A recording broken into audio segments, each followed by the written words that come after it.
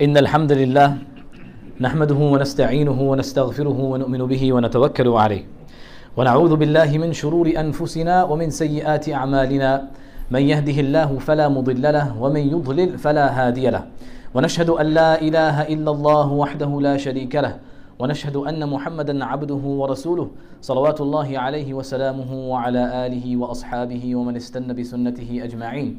يا أيها الناس اتقوا ربكم الذي خلقكم من نفس واحدة وخلق منها زوجها وبث منهما رجالا كثيرا ونساء واتقوا الله الذي تساءلون به والأرحام إن الله كان عليكم رقيبا. يا أيها الذين آمنوا اتقوا الله حق تقاته ولا تموتن إلا وأنتم مسلمون. يا أيها الذين آمنوا اتقوا الله وقولوا قولا سديدا يصلح لكم أعمالكم ويغفر لكم ذنوبكم ومن يطع الله ورسوله فقد فاز فوزا عظيما. أما بعد. عباد Allah, we are at the very end of Dhul Qa'dah and on the precipice of Dhul Hijjah, the blessed month of Allah subhanahu wa ta'ala, Shahrillahi al-Haram. And in it is going to be one of the greatest acts of ibadah that any Muslim could do. And it is one of those acts of ibadah that every Muslim hopes and prays that one day Allah subhanahu wa ta'ala grants him the ability to fulfill. Ala wa huwa al-Hajj.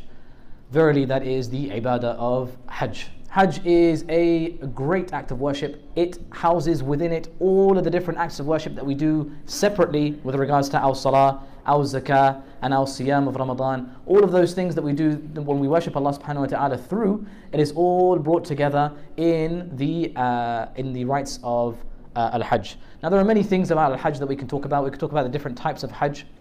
There's tamattu', there's ifrad, and there's qiran. And we could talk about the different types of things that you do in Hajj, from tawaf to staying in Mina, to standing on the Mount of Arafah, to spending the night in Muzdalifah, to throwing the stones in Jamarat, and so on and so forth. And we can speak about all of these things, but mashallah, these things are kind of well known and understood. What's more important for us is that to recognize that this is an obligation that Allah subhanahu wa ta'ala has put on us, each and every single individual, one by one. It's a fard ayn to do. Allah subhanahu wa ta'ala, He says, وَأَتِمُّ الْحَجَّ وَالْعُمْرَةَ لِلَّهِ, that you should all complete and fulfill your Hajj and your Umrah for the sake of Allah subhanahu wa ta'ala, each and every single one of you, male and female. So that it is an obligation on your shoulders and your shoulders alone and nobody else's. Do not expect somebody else to bear the burden of your Hajj for you. Do not wait for anybody else in order for them to accompany you in order to make your Hajj. If you are able to and you have the ability to make Hajj, then that is incumbent upon you to do that. Just like your Salah. As soon as you are of age, as soon as you are able to, as soon as you know how to, then you have to. There is no excuse for you not to pray. As soon as you are able to fast the month of Ramadan, there is no excuse for you not to fast the month of Ramadan. Similarly, just like all other acts of worship, as soon as you are able to make the trip to Hajj, then inshallah you should do that. ذلك ومن يعظم شعائر الله فإنها من تقوى القلوب. Allah subhanahu wa ta'ala says that these acts of worship that are associated with Hajj are all from aggrandizing and recognizing the greatness of Islam, the greatness of what Allah subhanahu wa ta'ala has given to Muslims and given to the Prophet sallallahu alaihi wasallam and his Sahaba ridwanullahi alayhim, and given to all the prophets that came before that as well, who aggrandized the worship of Allah subhanahu wa ta'ala. And he describes this aggrandizement and this awe and this amazement with regards to Al-Hajj and this reverence that we have for Al-Hajj. This is from the taqwa of the believers' hearts. Min taqwa al-qulub. So the people who don't revere Hajj and think of it as, man, this is just like, some waste of time, or this is a bunch of millions of people getting together and it's a really, really terrible experience, and you've got to bump shoulders with people and it's all hot and sweaty, and you're wearing your ihram and stuff and just a piece of cloth, and there's no tatayyub and there's no perfume and there's no ability to have a shower with some proper shampoo until after you're done with it all, and all these other things that people will say of a negative element. You have to go through it with people who are uncultured and who aren't educated and who are really brash and really raw and really rough when it comes to doing the Hajj, and they're pushing you and shoving you, and you're trying to kiss the black stone, and they're like, smashing you out of the way, and so on and so forth, and all these other terrible things that people experience on Hajj. We have to look beyond that and look past that, because we are not therefore or thereby aggrandizing the sha'a'ir of Allah subhanahu wa ta'ala. Rather, what we are doing is we are focusing on the negative elements of the human character which we all have in our own selves. Allah subhanahu wa ta'ala, He says, when He's speaking to Ibrahim alayhi salam, this is a hikayah, this is speaking in the past, وَأَذِّن فِي النَّاسِ بِالْحَجِّ يَأْتُوكَ رِجَالًا وَعَلَى كُلِّ ضَامِرٍ يَأْتِينَ مِنْ كُلِّ فَجٍّ عَمِيقٍ. He speaks to Ibrahim alayhi salam, and some say this is the khitab to Rasulullah sallallahu alayhi wa sallam. Allah subhanahu wa ta'ala here is directing this to the Prophet sallallahu alayhi wa sallam, but in actuality it's Ibrahim alayhi salam.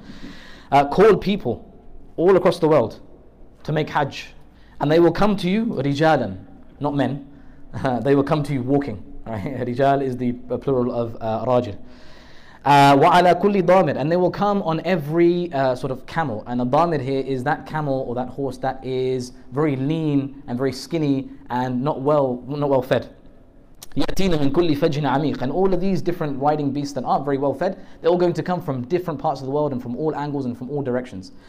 Now it's interesting to note that he mentions two things here when it comes to coming to the house of Allah subhanahu wa ta'ala. He mentions coming walking, and who here wants to walk to Mecca from London? I don't know about that. And damir, going on a riding beast that is mahzul, that is hungry, that is not well fed and not well kept.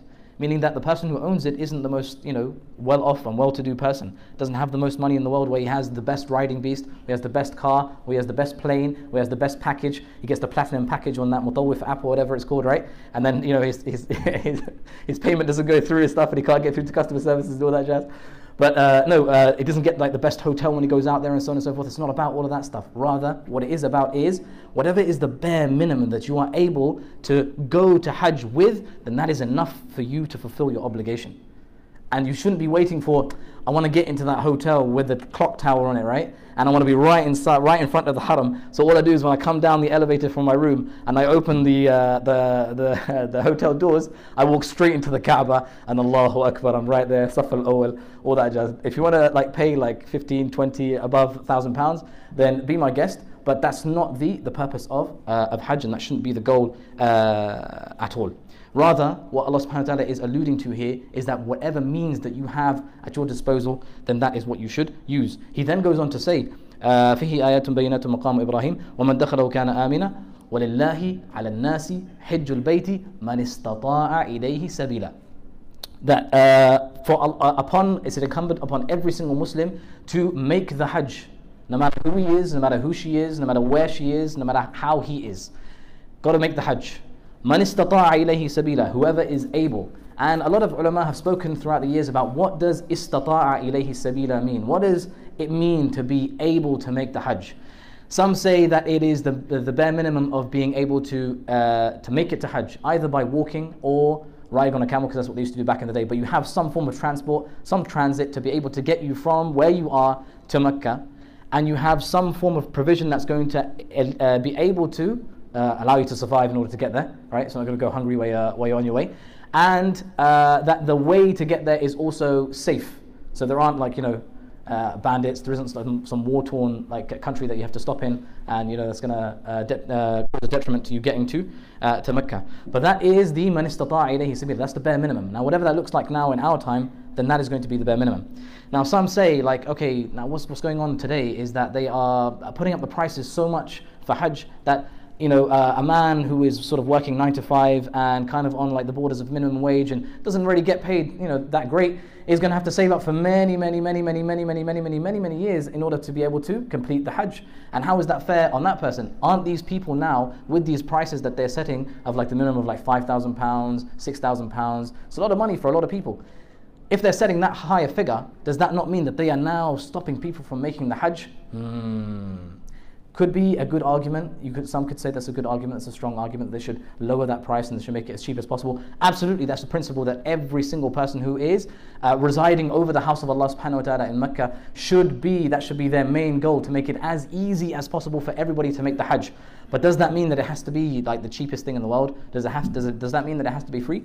Not really. Allah Azza wa Jalla, He says, ليشهدوا منافع لهم, when he's speaking in the siyaq of al-Hajj, after the ayah وأذن في الناس, ليشهدوا منافع لهم ويذكروا اسم الله في أيام معلومات على ما رزقهم الله من بهيمة الأنعام, and he goes on to say other things. But the most important part of this ayah is ليشهدوا منافع لهم. And the ulama have spoken extensively about the tafsir of this ayah, that to bear witness of the benefits or the blessings that they can receive therein by going to Hajj. And what are the benefits and blessings that they can receive therein? One of them is obviously the ibadah of Allah subhanahu wa ta'ala, the spirituality that you get from that, the connection that you get to Allah subhanahu wa ta'ala through it, the people that you meet and the connections that you make with people from all over the world, and the fact that millions of people are coming to this one place and all for the sake of Allah subhanahu wa ta'ala, a great thing. That's an amazing blessing. But also what's an amazing blessing is people find their sustenance through Hajj. Now when you go to Hajj, back in the day, you need to get there first of all, so you need to sort of like hire a caravan that's going to be able to take you there. When you get there, you need to stay somewhere, so you're going to have to hire somewhere to stay, and then when you leave that place, you're going to have to hire something obviously to get you back to where you came from, and so on and so forth. So all of this stuff, it takes money, it costs, there's a cost element to it, and that is what we share as Muslims, and we cooperate with one another upon righteousness and piety through. So it doesn't necessarily mean that Hajj has to be like the cheapest thing in the world, or has to be at at a cut price, or that everything has to be provided to for free. Rather, what they should be doing is trying their best to facilitate Hajj in the easiest way possible, and if that comes at some cost, then that cost is bad, inshaAllah ta'ala, but it's reasonable, bi'idhnillahi ta'ala. Allah Azza wa Jal, He says, إِنَّ الَّذِينَ كَفَرُوا وَصَدُّوا عَنْ سَبِيلِ اللَّهِ وَالْمَسْجِدِ الْحَرَامِ الَّذِي جَعَلْنَاهُ لِلنَّاسِ سَوَاءً الْعَاكِفُ فِيهِ وَالْبَادِ من يرد فيه بإلحاد بظلم نذقه من عذاب أليم. In this ayah, Allah Azza wa Jal, He speaks about the severity of committing sins with regards to the house of Allah subhanahu wa ta'ala, with regards to the time of al-Hajj and the place that Hajj is found in. And the reason why that's important to mention here is because that when we are going for the sake of Allah subhanahu wa ta'ala, and we are making the Hajj for the sake of Allah subhanahu wa ta'ala, and even if we're not going but we have that niyyah to go, we have to accompany that niyyah with righteousness and tolerance and mercy towards others around us. We shouldn't be extending our hand of dhulm to those who go on Hajj. We shouldn't be extending the hand of dhulm to those who are facilitating Hajj either.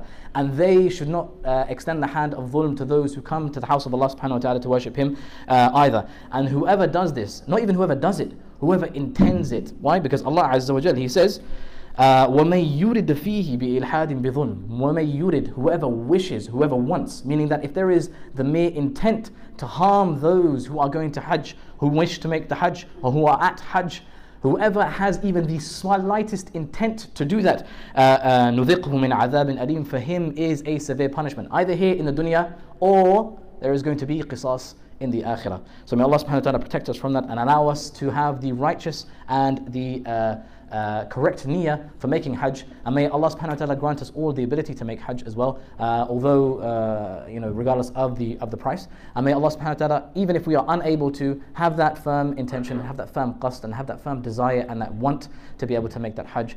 أقول قولي هذا وأستغفر الله لي ولكم ولسائر المسلمين فاستغفروه إنه هو الغفور الرحيم.